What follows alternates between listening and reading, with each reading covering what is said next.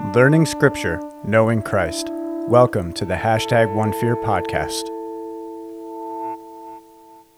Hey everyone, welcome back to the #OneFear podcast. And this week's episode is actually a webcast of the Unknown webcast that Danielle and I joined last week on the 26th. Don Vino and Ron Hensel of Midwest Christian Outreach lead the charge on this webcast and are amazing guys. I've had the pleasure of finally getting to talk with them, voice to voice anyway, after a bunch of emails. I contacted Don a while back for pointers when we decided to proceed with doing a series on spiritual abuse earlier this year. They are not only full of invaluable knowledge, but they are absolutely fun. So enjoy the audio of this episode. There is a bit of stuff that happens that makes more sense on screen. So if you want to watch the webcast on YouTube, the link for that is in the info of this episode. But otherwise, thanks for listening and live such good lives.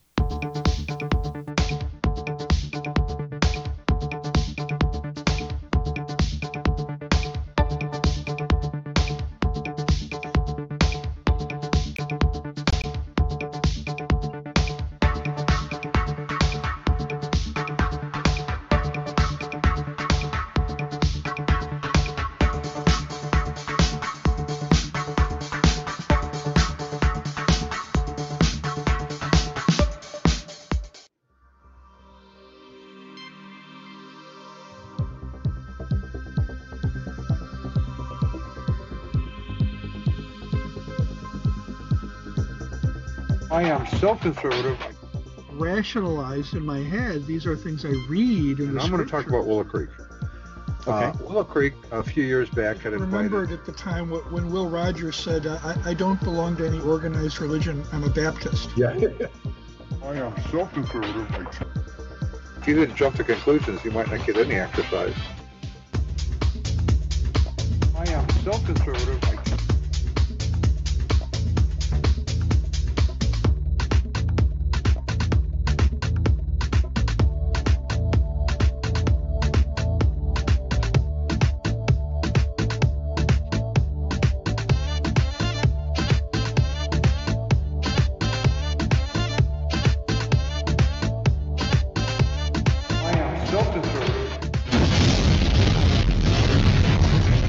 And welcome to the Unknown webcast. This is just a bit of a trigger warning for those who believe words are more injurious than sticks and stones. I really am so conservative, I can't turn left even when I'm driving.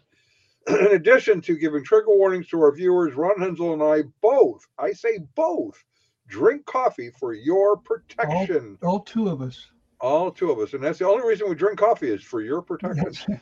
It's a very big sacrifice. But it is a big sacrifice.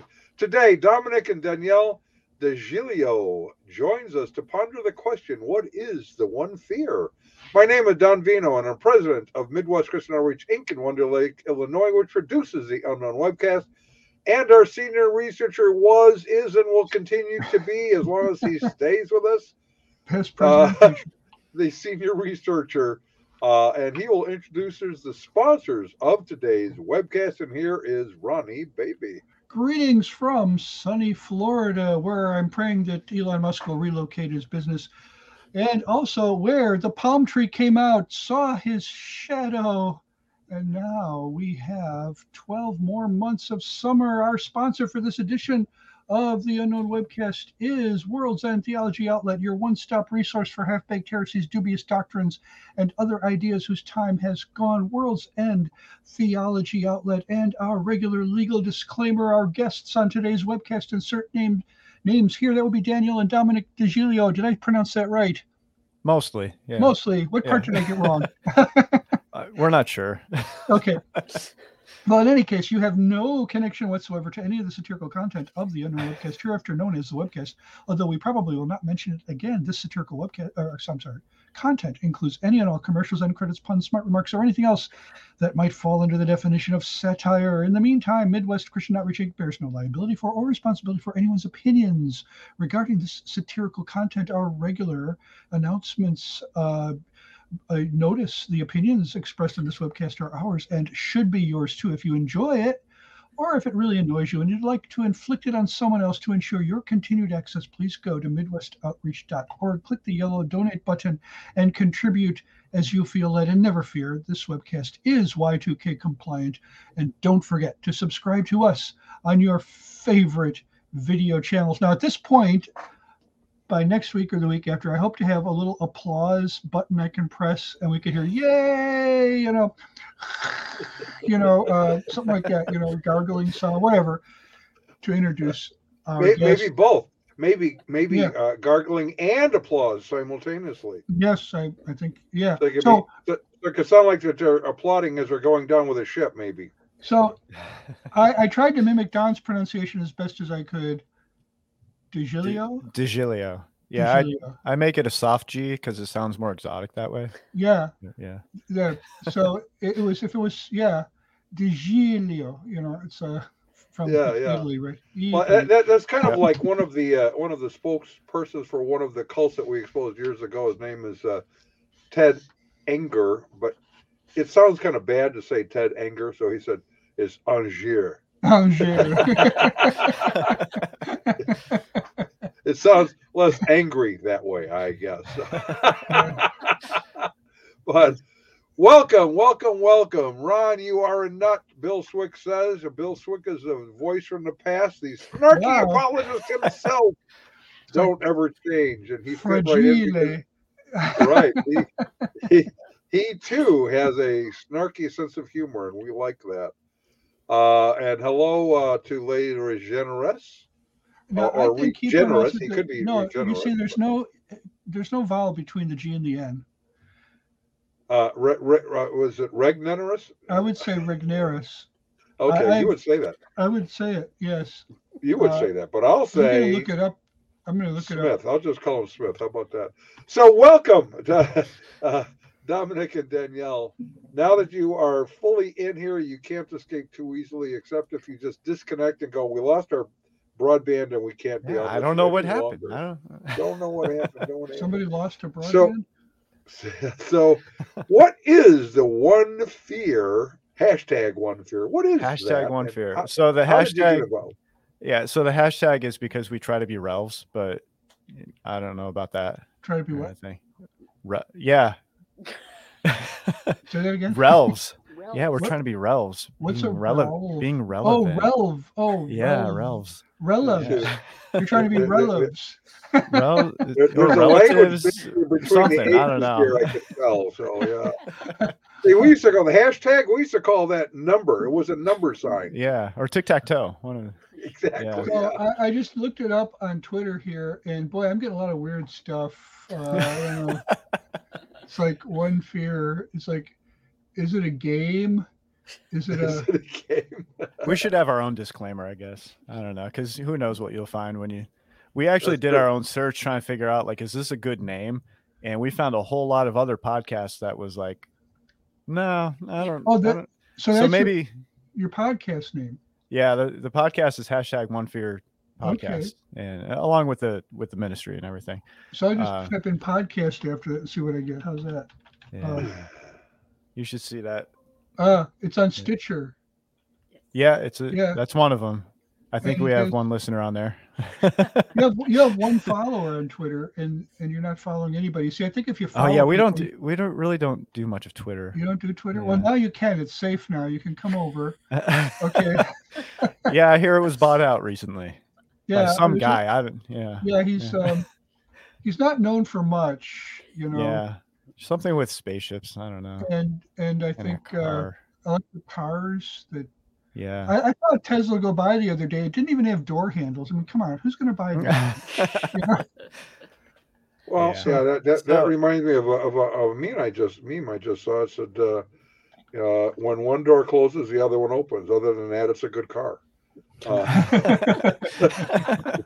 So, what is the one fear? Let's go back. So the one fear wandered around the block. Yeah, so we do the same thing. It's all right. But the one fear is years and years in the making. Actually, me and my wife have always had these conversations, especially in college, before we were married, she stalked me a lot, and we ended up having different conversations That's how it with, starts. yeah. And it all started with Bible based, because my study was youth ministry and all that back then. And she'll get me later. So we've always been in scripture. We've always wanted to talk about different things. And over the years, we graduated. I went back to college to finish a master's in biblical studies. And crazily, she started back to college too, with working on 2 bachelors in biblical studies and Christian ministries. Right. Yeah. Where'd you guys do this? So we met at Valley Forge, at Eastern? University of Valley Forge now. Oh, when we were there, it was just Valley Forge Christian College.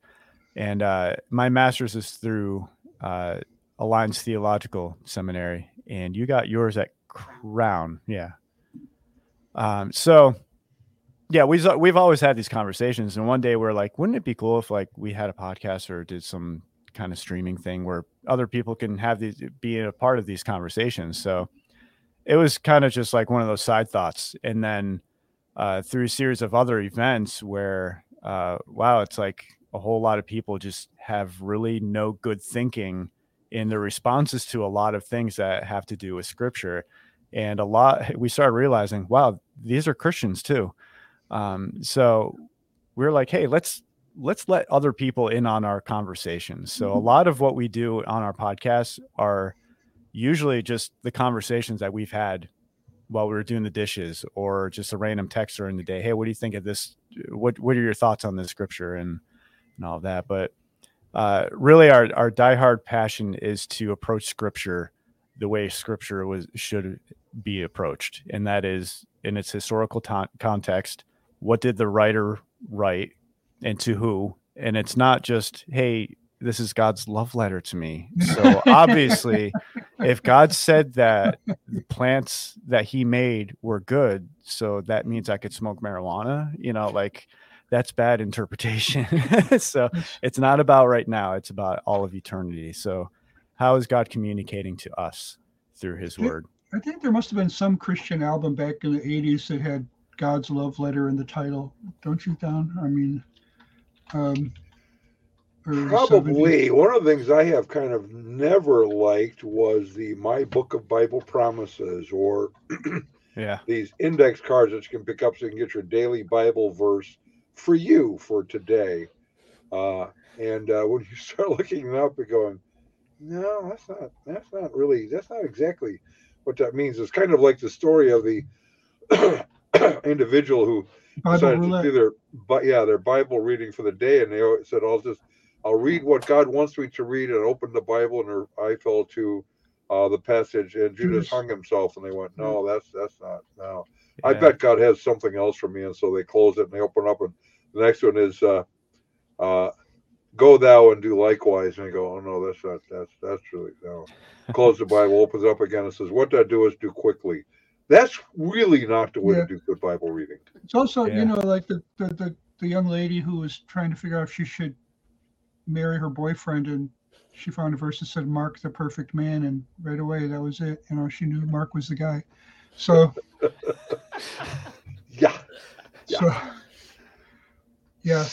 so we have these kind of stories. So you decided to do this podcast to help people get a grasp on historical grammatical understanding. Does that play into spiritual abuse, and if so, how? We've definitely observed that and experienced it ourselves as well. Because I've always taught that when it comes to different theologies, a lot of different denominations are going to have their theology. They have their own doctrine. But I posed the question, what came first, the chicken or the egg? What came first, the theology or interpretation?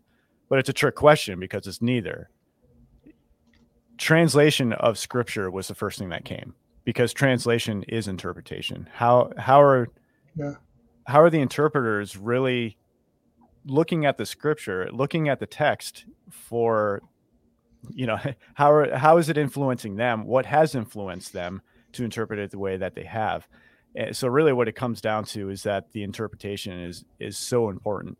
So when we look at it in our native language, for us English, or mostly thereof anyway. Or some reasonable facsimile thereof. Yeah. A lot of the ways that we've experienced and seen this happen is that we approach the English language in Scripture and interpret it in a traditional way.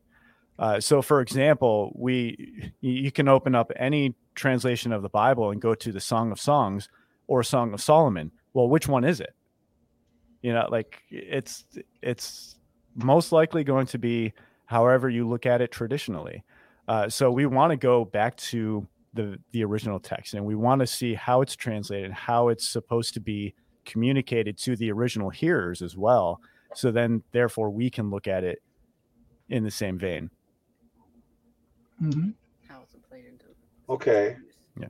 So I'm sorry, I didn't answer the question. What was the question, by the way? So how does that play out in spiritual abuse? Yeah. So traditionally, it's like, well, no matter how the church is structured, you have your authority figures, you have your leaders, and Scripture says that you should follow the leader, and do this and do that, and they will even use how they interpret Scripture to reinforce that. But where are those leaders? Those leaders in Scripture are among the people doing the serving, doing their part in spreading the gospel, instead of micromanaging everything, and saying this and that. So for our experience, it was like, well, we started questioning a couple of things here and there. And because we brought up these questions, we were thrust into the culture of silence, where you don't talk about any of that kind of stuff. You don't talk about Bruno, it's, to reference Encanto. Yeah.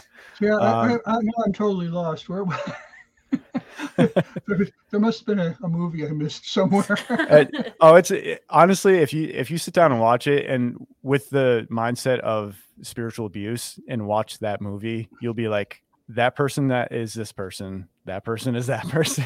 Now, which movie? I missed the name of the movie. Encanto. How do you spell that? It's a Disney Pixar. It's not Pixar, right? See, it's just Disney. I stopped watching Disney a couple of days ago. I didn't watch that one, but okay. Yeah.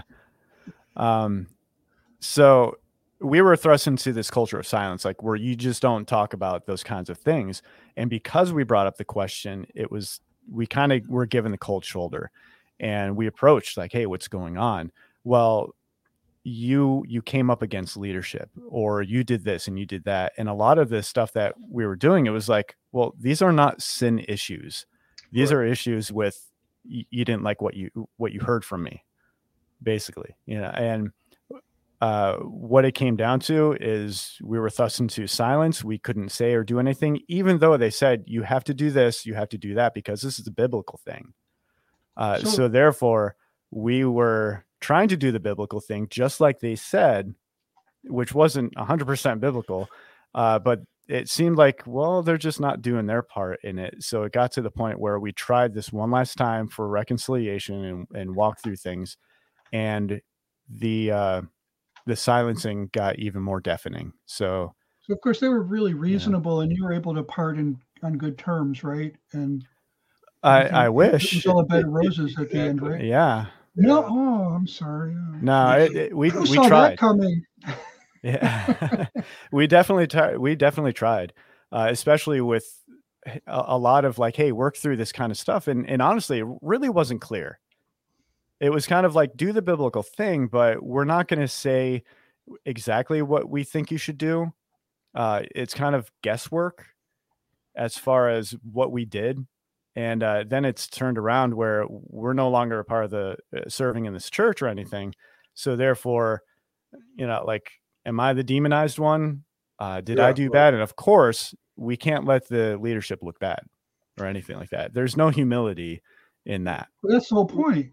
Yeah, exactly. Oh, see. Yeah. I'm glad that point was not lost upon you. Oh, no, it's definitely not.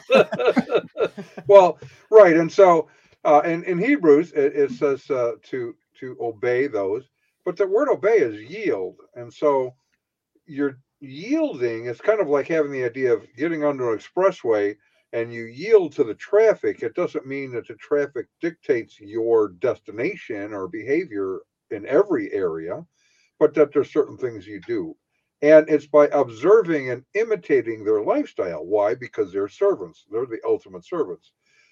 Pastors and elders live in glass houses, and everyone around them has Windex. And so we observe and imitate their behavior for that reason, because they are imitatable. They disciple us. Imitable. Pardon? Imitable, as the opposite of inimitable. Yes. And, Okay, and that's important. And that's largely missed. I went I didn't grow up in the church. I became a Christian from atheism. My wife and I, she had grown up in the church. She became a believer when she was about 12. So she had pretty good understanding of Scripture, which paid off for us later on, as a whole group of us started going to a particular kind of a church. And let's say severely fundamentalist. Most churches are particular types. I'm not going to go into all of that. But, men with long hair are living in sin was one of the themes. And so as it happened, I had long hair back in the 70s. Some, like Ron, might remember those days. I had platform shoes, bell-bottom pants. And more hair even back then. I actually had hair, yes. And so we'd meet with a pastor for dinner, and we'd talk through those issues, and he'd say, well, it's really a matter of conscience. And then the next Sunday, he would get up and preach a sermon on the sinfulness of men having long hair.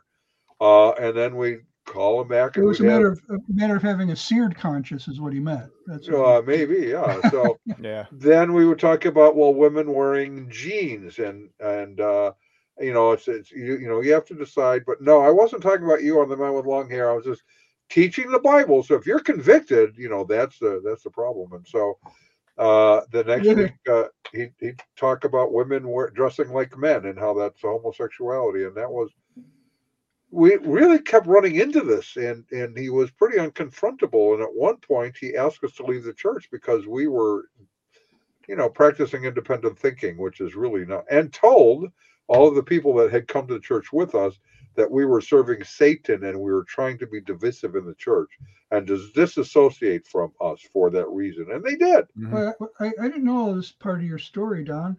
Part of my story. So I noticed the DeGilios have studiously avoided naming this group. So I'm going to assume that you don't want to at this point. I mean, for our listeners that know us, they probably already know. Mm-hmm. I mean, it's not like. Well, in that case, go ahead. We're fair game for that. I don't know. Is it a big group, a small group, a hole in the wall group? No.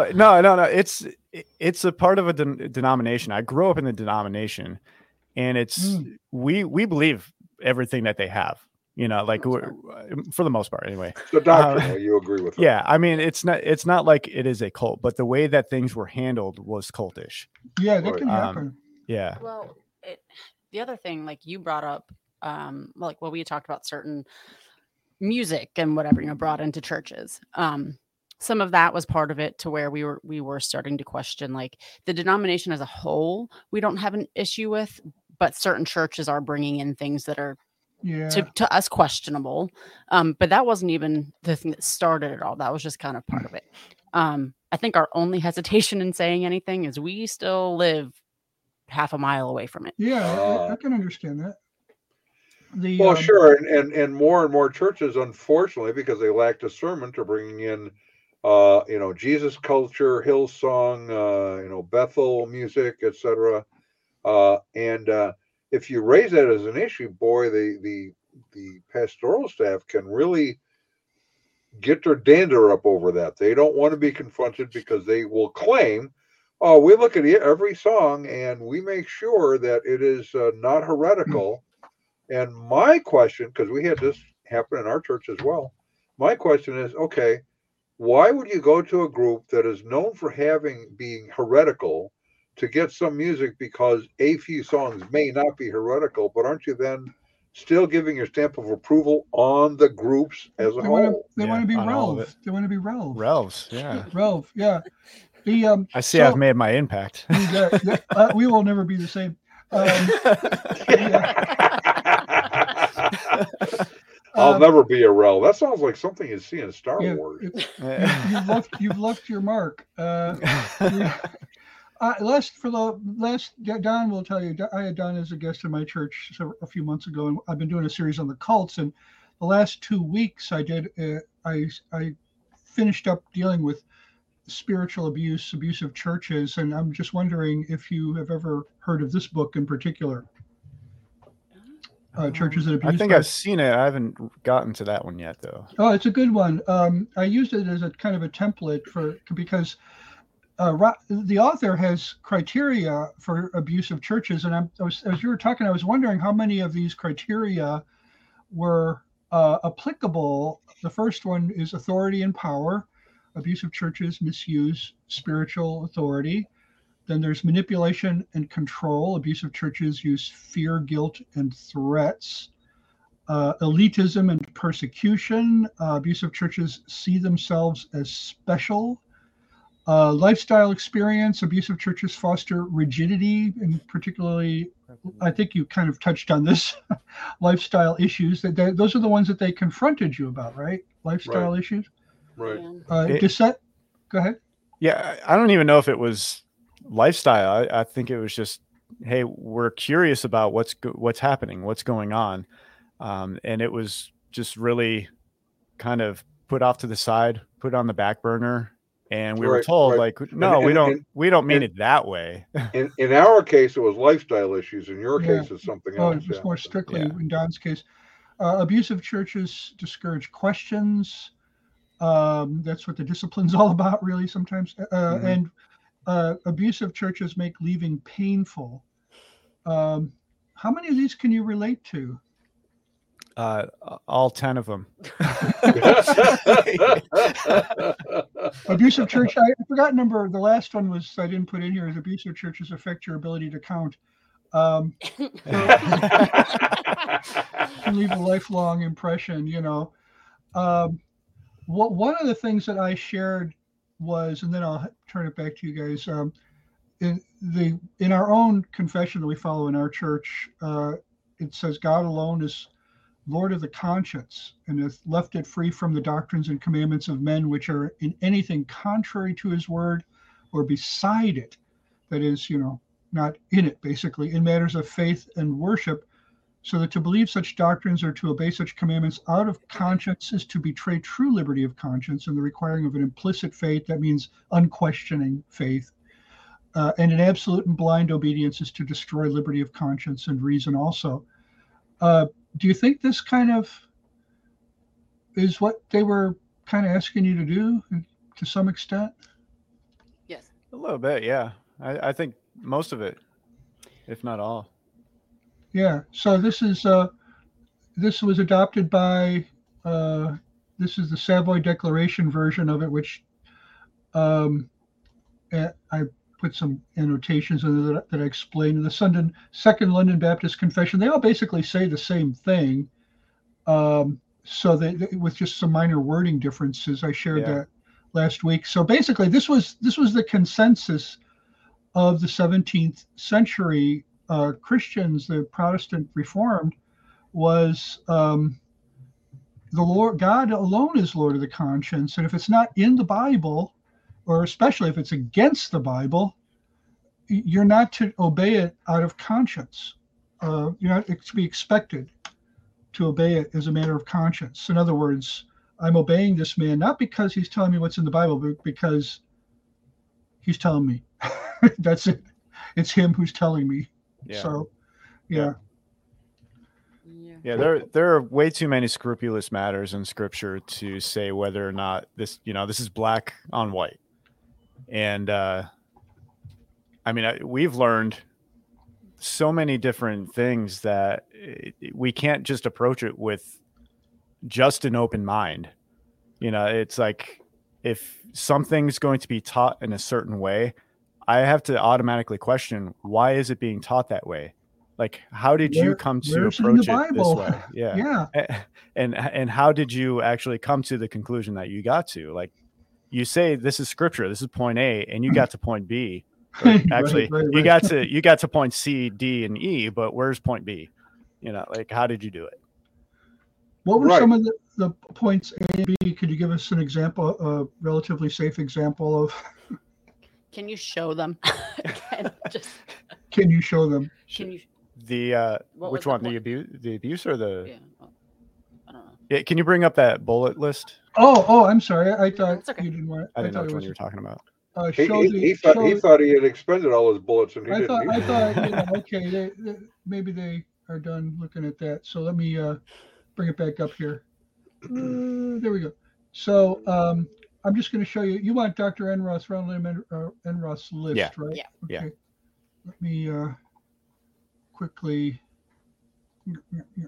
just display the whole thing and then bring it up again. Here we We're go. almost there. We're almost there. There we are. So, do you care if I go? Okay. Yes, go ahead. I have no problem sharing like the story. We just don't usually like say the names or anything. To But- protect the innocent, of course. Of course. So it really had to do with a very specific section of leadership of this church. And so the authority and power part was a huge misuse of the word unity and church discipline without using those. They didn't use those words, but church discipline was put on us by saying that we were not in unity with the authority, and the way that the other word used a lot is the culture of this group. I've come to not like that word. But I mean, words that were specifically said to us were, you were coming up against authority, but we were never told like in what way, like, and how that was a sin. How are we against it? What Yeah. are we doing against it? Yeah. I mean, because our thing was, no, we're trying to be in unity by having clarification and having these conversations. And then we were also told, well, the elders are there to protect the pastoral staff. Well, it sounds familiar. I've heard that before. Yeah, we both kind of went, where's that in scripture? And then we were also told, well, shouldn't a lead pastor be allowed to hire and fire whoever he wants to? What? Over Shouldn't what? An elite pastor? Was that the word I heard? The lead, yep, the elite the lead pastor. Yeah. The elite lead pastor. Yeah.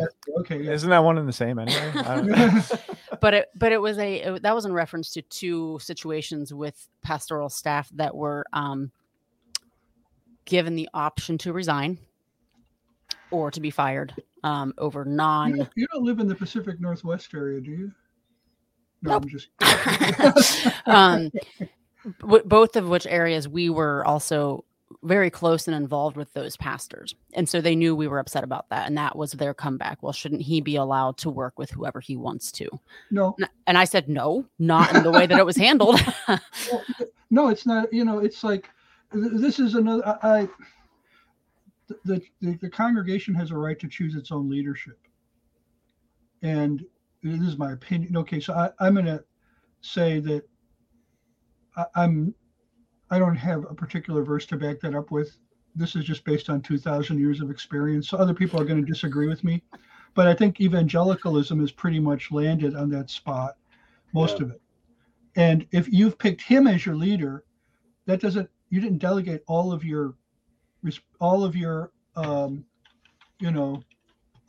ability to pick your own leadership. You didn't just give it to him.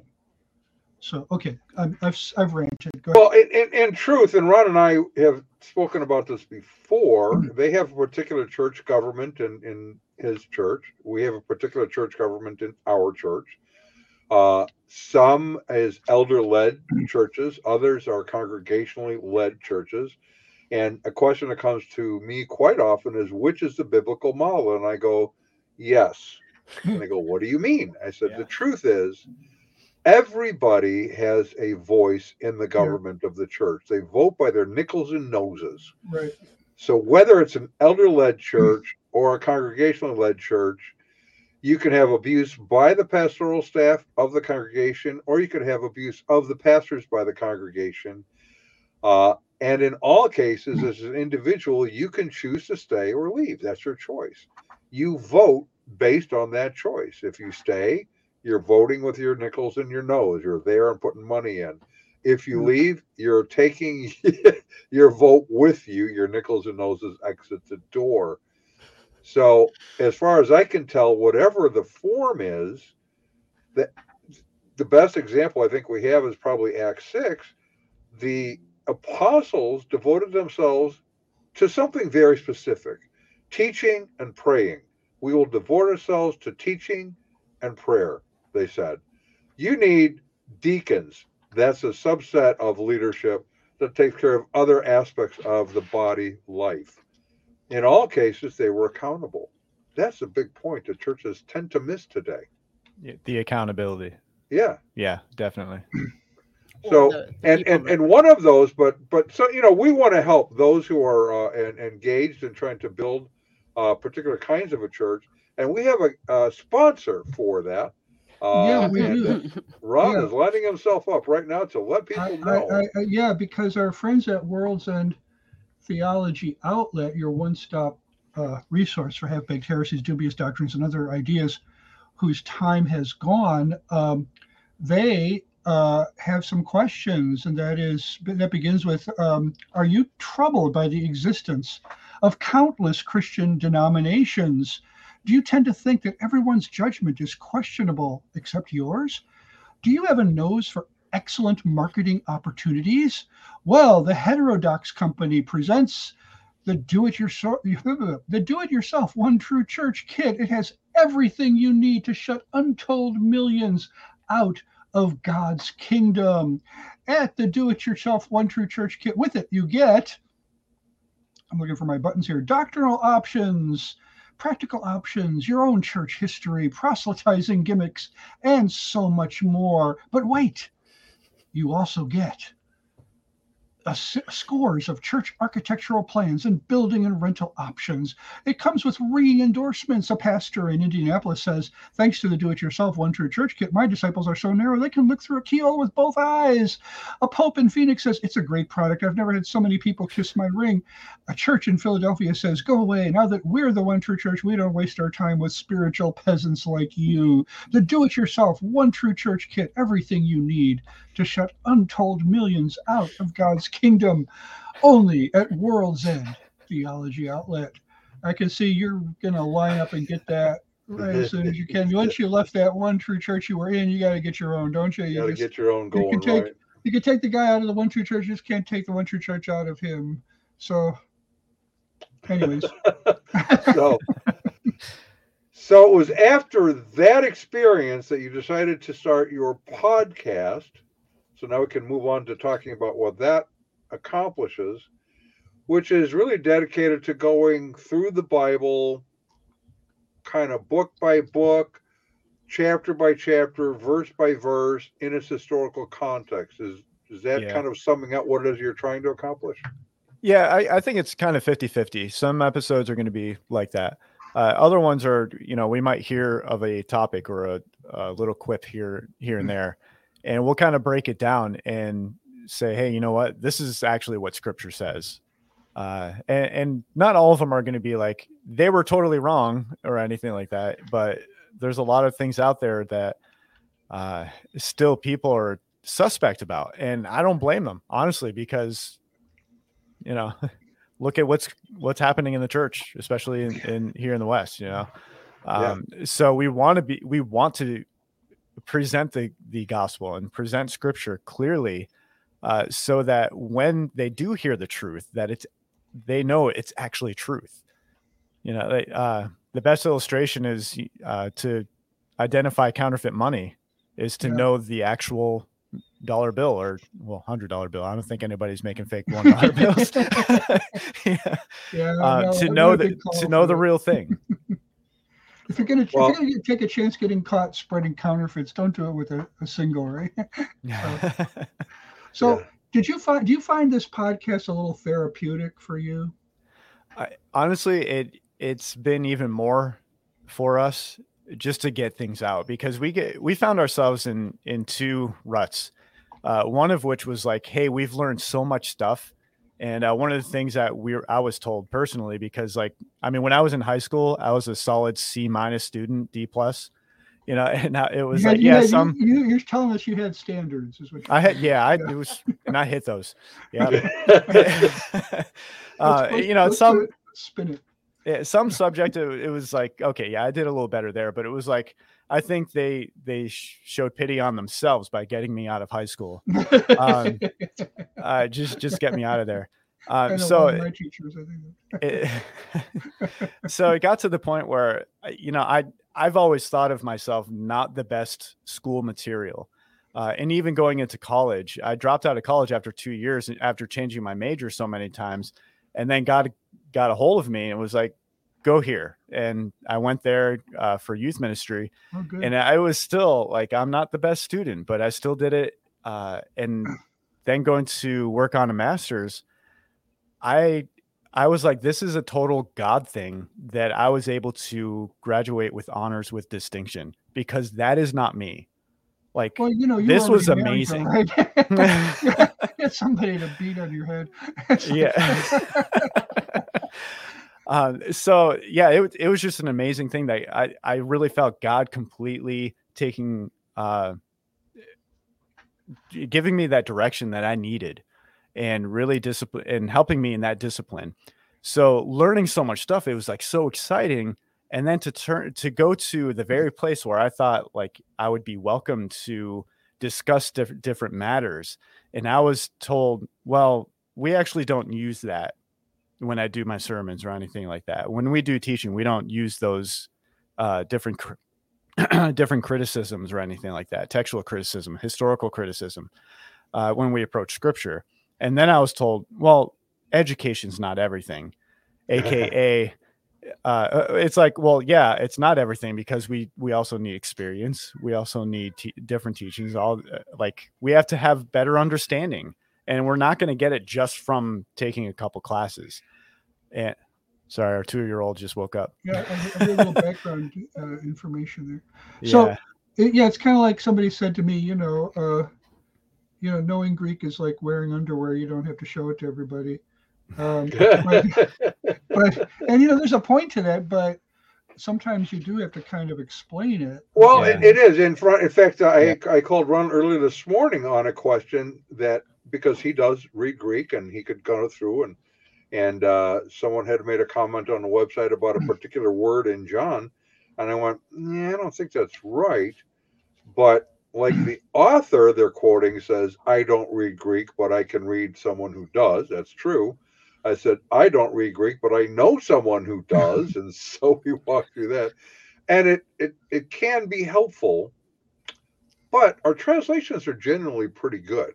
Yeah. Yeah. So it could be nuance that's a problem, but our translations are usually pretty good. However, why would a pastor say we don't really use those resources if he's studying for a sermon? Those stuff can come into play. Yeah, definitely. So you do it. You do the podcast partially for yourself, or maybe but also you're probably not the only one that's left this church. No, and in fact, since COVID, I guess different reasons for that. People had left for health reasons, for not wearing a mask or wearing a mask, you know, all those different arguments, vaxxed, unvaxxed, whatever it is. Yeah. But they actually never went back.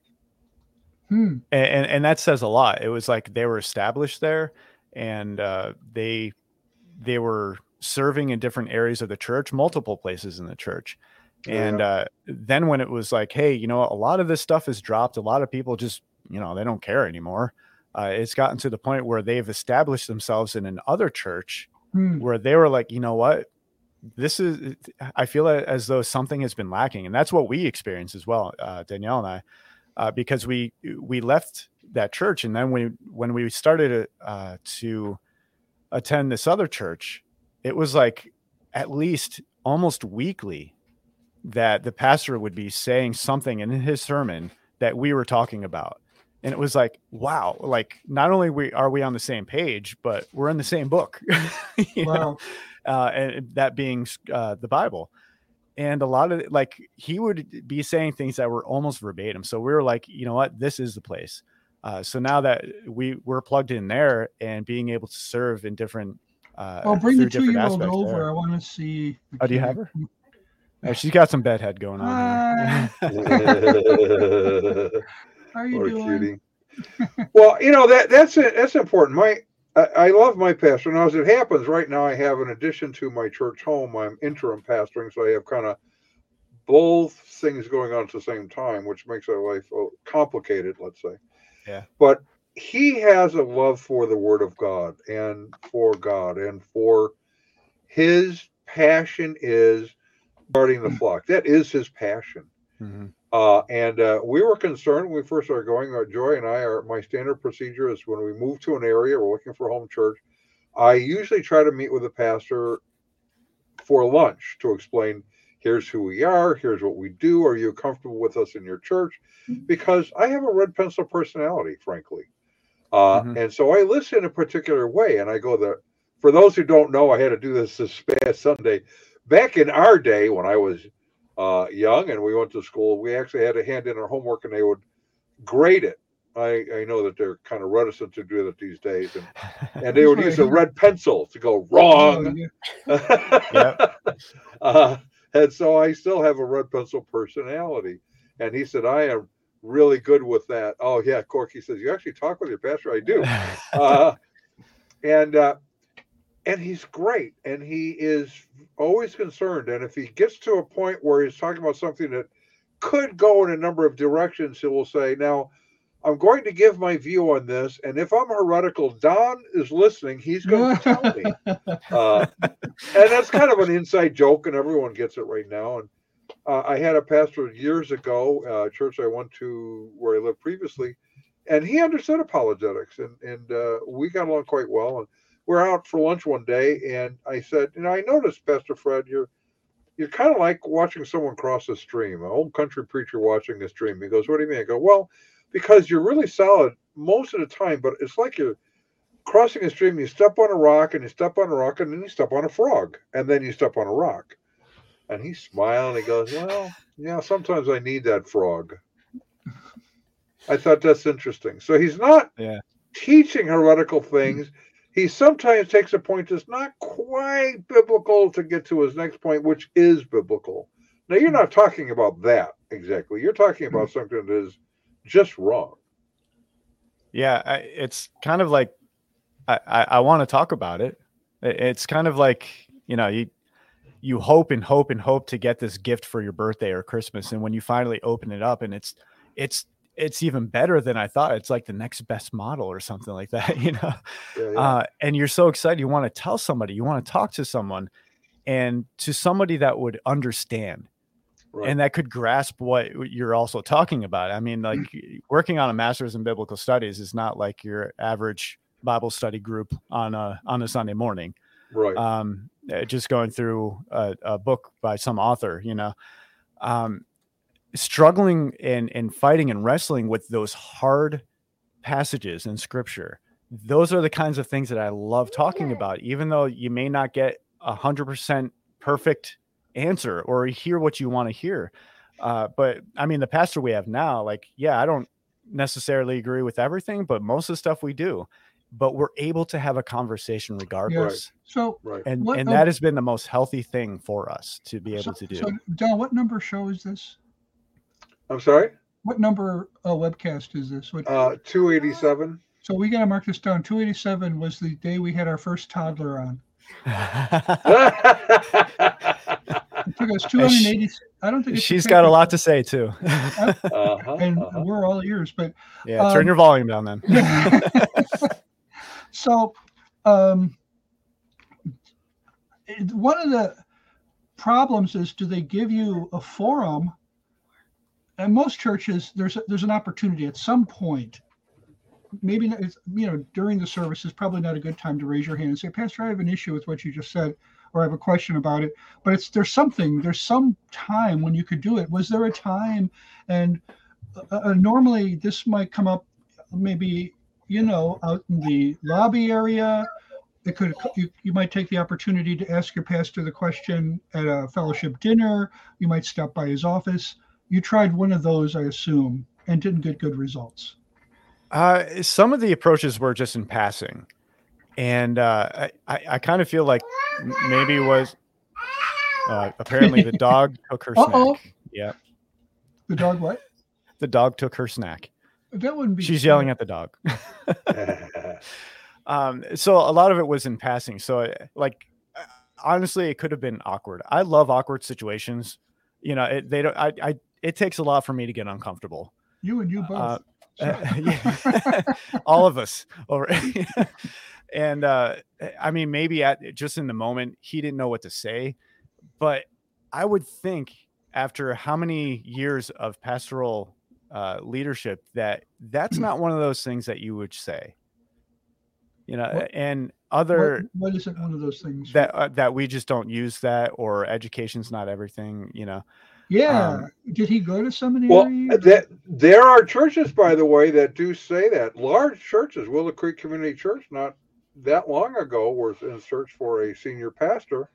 And in the criteria of what they're looking for, they were pretty specific to say no theological training necessary. They accidentally got somebody with it, but I think that's a problem. The attitude isn't good. So he had a degree of some kind. I assume, yeah. I don't know what it is or where. So to me, education isn't everything. It's almost the same as saying learning isn't everything. Yeah, in fact, and honestly, and even just in general terms, like not even talking biblically, but in general terms, how do we survive without learning something? You probably know that the Greek word for disciple is mathetes, which basically means pupil, student, learner. Okay, that kind of implies you were in some kind of a setting. Well, the apostles were a little kind of a traveling school. Yeah, exactly. That's what they were during the ministry of Christ. Right. So they were discipled into what he was teaching, and they in turn discipled others into the same teaching, or trained them. Our task as you move up in Christian leadership is discipleship. And I contend that you disciple unbelievers into the faith. Yes, you share the gospel with them, but that also is a process, because it is almost never the case that you meet someone for the first time, you give them the gospel, they go, yeah, I believe that. Yeah, it's usually it's a journey. It takes time. So you disciple them in the faith, and then you disciple them after they're in the faith. It's sort of an ongoing, for the rest of your life, process of learning. Maybe you've heard of Ray Vander Laan and his videos where he goes to the Holy Land. And one of the points he makes, I think he was talking about Matthew's gospel. He's talking about rabbis. And so Jesus, in a way, he was not a typical rabbi, but in a way he was. And the way he was that the rabbi students followed him around. They didn't just, it wasn't just a lecture format that they learned. Yeah. They followed him and observed his manner of living. And that happens whether we plan it or not. So in other words, when we're discipling, if we conceive it in our heads as just I stand in front of a lectern and I deliver a message, and then you guys take the quiz at the end of the quarter or something, that's really not all that's going on in discipleship. They're watching you. And so what this pastor was doing was he was showing you how he's discipling you. So, I'm kind of an anti-intellectual, person, and he was kind of hoping you would catch that spirit, which I'm sure a lot of his pupils, his disciples did. Mm-hmm. And it has to be true, because we didn't hear it just from him that education isn't everything. Right. We also heard it from an elder as well. Isn't that though what Paul says in 2 Timothy 2:2 as he is writing to his son in the faith, Timothy? He goes, actually 2:1 and 2. You then, my child, be strengthened by the grace that is in Christ Jesus, and what you have heard from me in the presence of many witnesses, and trust to faithful men who will be able to teach others also. Yeah. Isn't that what we're talking about? That's what discipleship is. Yeah. I mean, from my perspective, if I were in a position like that, I would seriously look at myself and say, hey, you know what? I don't got that. I don't have it.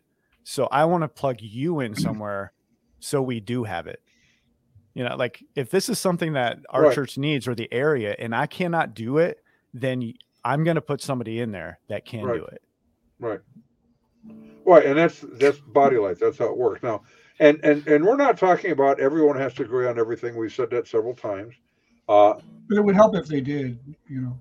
Well, I mean, Ron and I don't agree on a number of things, but we agree on the assumption. It would help if you agreed with me more. Okay. And Joy and I have been married 51 years. We dated 3 years before that, 54 years. We don't agree on everything, and she puts up with me anyway.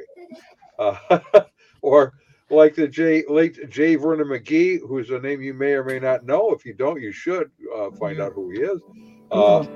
But he would lay out a number of views in his teaching as they came up, and then he would say, but if you want to be right, and then he would give his view. But he was pretty fair and balanced, and he was open to discussion, debate, dialogue. I think that pastors should do that because people have questions. Yeah. And how can you come to terms with them if you don't ask them? Yeah. And I get like a lot of pastors, especially bigger churches, are not going to be able to reach absolutely everybody. Right. But that goes along with discipleship. How are they discipling to the elders, which will therefore go disciple the next person? How are they going to communicate to everybody if they can't reach everybody? They do it through others. Right. Yeah. Right. Exactly. And sometimes it is the way someone else communicates what the answer to what the question is from their perspective that a breakthrough happens. It isn't that the information that was conveyed by the pastor is necessarily wrong, but it was that the one who was hearing it didn't understand it in a way that was helpful to them. Some things are more caught than taught. Yeah, absolutely. Yeah. Hello there. All right. So your podcast, and we have a link to it, by the way, in the bottom description panel, so that people can go to listen to it. Do you ever do it live, or do you just is it always Memorex? We pre-record usually. Okay. Yeah, and then we remember the old Memorex pre-recorded, and you offer Bible studies. Yeah, currently we have 3 on our website, on 1 Peter and 2 Peter and Jude, and we did one in Amos, and I'm in the middle of working on one for the Beatitudes, but it's really, really hard. I see. I'm looking at your website right now. The Beatitudes. I started preaching on that a couple of years ago, and it's a challenge. I can recommend some commentaries for you. Yeah, I've read a couple so far. There's no shortage of commentaries just on the Sermon on the Mount. So right, exactly. Okay, so what is then your desire for those who tune into your podcast? What is it that you want them to walk away from listening to you with? What do you want them to take away? To be curiously in love with Scripture. That you want to keep on revisiting it, and because that whole thing with I prayed the sinner's prayer and it's a one and done deal, like that's not how that goes. Like if I showed up for my wedding and that was it, like that's that'd be boring. Pretty good analogy there. Yeah. You wouldn't have that little one right over there, I don't think. Yeah, that's our 4th one. Yeah, that's our number 4 or 4. How old is the oldest? She's 12. Oh, yeah, she'll be 13 in December. So your older kids got a little taste of what was going on in that church? At the time, they were getting to the point where they would maybe start understanding some of the stuff, but we really wanted to protect them so they didn't get some preconceived notion as to what church is like. We didn't want to. I mean, we were open and honest with them about, hey, you know what? We were really, really hurt. Okay, so I was just going to ask that question, because the two of you come off as kind of happy-go-lucky people, and we're both You're the all babies of our sunshine and families. roses. That's why. Yeah. Oh, that's yeah. My youngest brother is like that too. So, but you have some scars, I would think. Maybe I'm looking for the word. Maybe that's the word. Yeah. Well, not tats, but scars. Well, I definitely have a sunburn right now because we actually have sunlight. Yeah. So you're still dealing with it. I honestly, there are days where I welcome it as a reminder to say, hey, you know what? I have these scars and I want others to know that there is a way through it. That's a good attitude. And these scars heal. Sometimes they break open. But I want people to understand you need to have this passion for Christ. Right. And for the true Christ, because when that spiritual abuse happens, you have to realize the real Jesus compared to the counterfeit Jesus.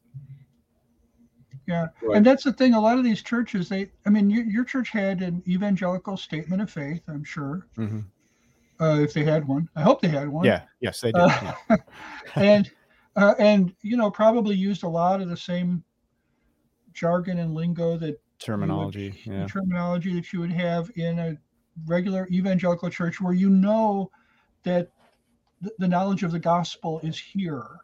That's there. Mm-hmm. But at the same time, Paul says, he's concerned about the Corinthians.